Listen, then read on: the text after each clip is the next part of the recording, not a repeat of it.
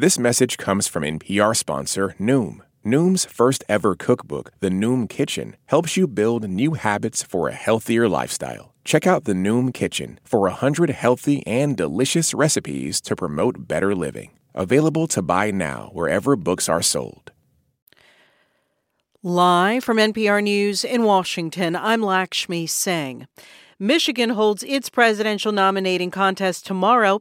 NPR's Leila Fadel reports a progressive coalition in the state is urging voters to register their anger over President Biden's response to the Israel-Hamas war in Gaza by urging them to cast uncommitted ballots. The coalition is called Listen to Michigan and is getting support of some 40 elected Democrats in the state, including the mayor of Dearborn.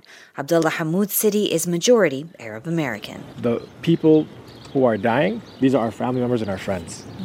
People who we know directly. But also pain due to betrayal. Betrayal by this president, betrayal by the administration, and betrayal by all those that are uplifting the most right-wing government in Israel's history and continually supporting this genocide. He says the Arab American and American Muslim population might not be sizable enough to make a candidate win, but it can make a candidate lose. Leila Fadel, NPR News, Dearborn. A Pentagon official tells NPR that the man who died after setting himself on fire outside the Israeli embassy in Washington, D.C. yesterday was U.S. Airman Aaron Bushnell. NPR reviewed video of the incident, which was live streamed on social media. In it, Bushnell said he was protesting Israel's war in Gaza. A Pentagon internal review finds no ill intent in the communication breakdown that surrounded Defense Secretary Lloyd Austin's recent hospitalizations. Here's NPR's Tom Bowman. The review basically says the Secretary's staff was limited in three significant ways from basically telling the White House what happened. First, they talk about medical privacy laws. They talked about sharing medical information with the Secretary's staff. And they also said for privacy reasons, his staff were hesitant to pry or share any information that they did learn. And finally, they said they had problems with timely, secure communications to talk with officials as well. NPR's Tom Bowman. U.S. regulators and 9 state attorneys general are suing to stop the merger of Kroger and Albertsons. More from NPR's Alina Selyuk. Kroger, the biggest grocery chain, wants to buy Albertsons, the second biggest chain, for almost $25 billion. And the deal has been under antitrust review for more than a year. Now, the Federal Trade Commission and 9 states are suing to block the merger, saying it would eliminate competition for both shoppers and for workers, potentially leading to higher prices, lower quality services, and worse benefits for employees.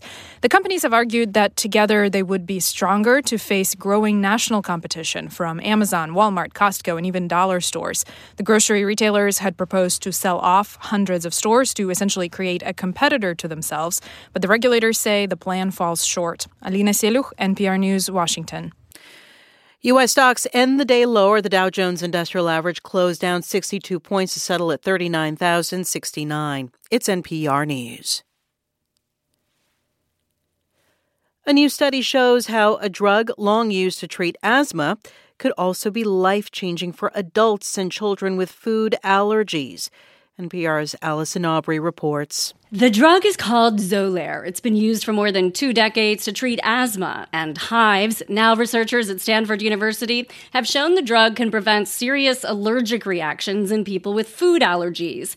Study author Dr. Sharon Chindraja says after 4 months on the drug, 2/3 of participants taking Xolair were able to tolerate 600 milligrams of peanuts and other foods. Some patients were even able to tolerate much more than that, which is amazing. People who take the drug are still advised to avoid the foods they're allergic to, which can include peanuts, tree nuts, and eggs.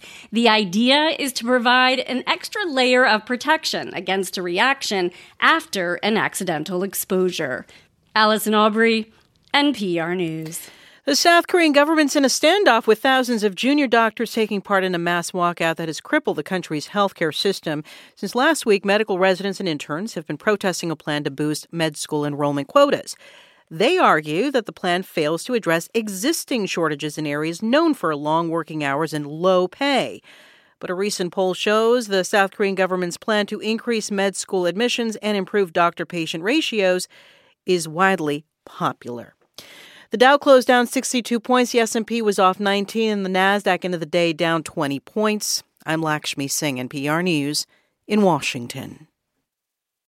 This message comes from NPR sponsor Stearns & Foster. Every Stearns & Foster mattress is handcrafted for irresistible comfort, with indulgent memory foam and ultra-conforming IntelliCoils for your most comfortable sleep. Learn more at stearnsandfoster.com.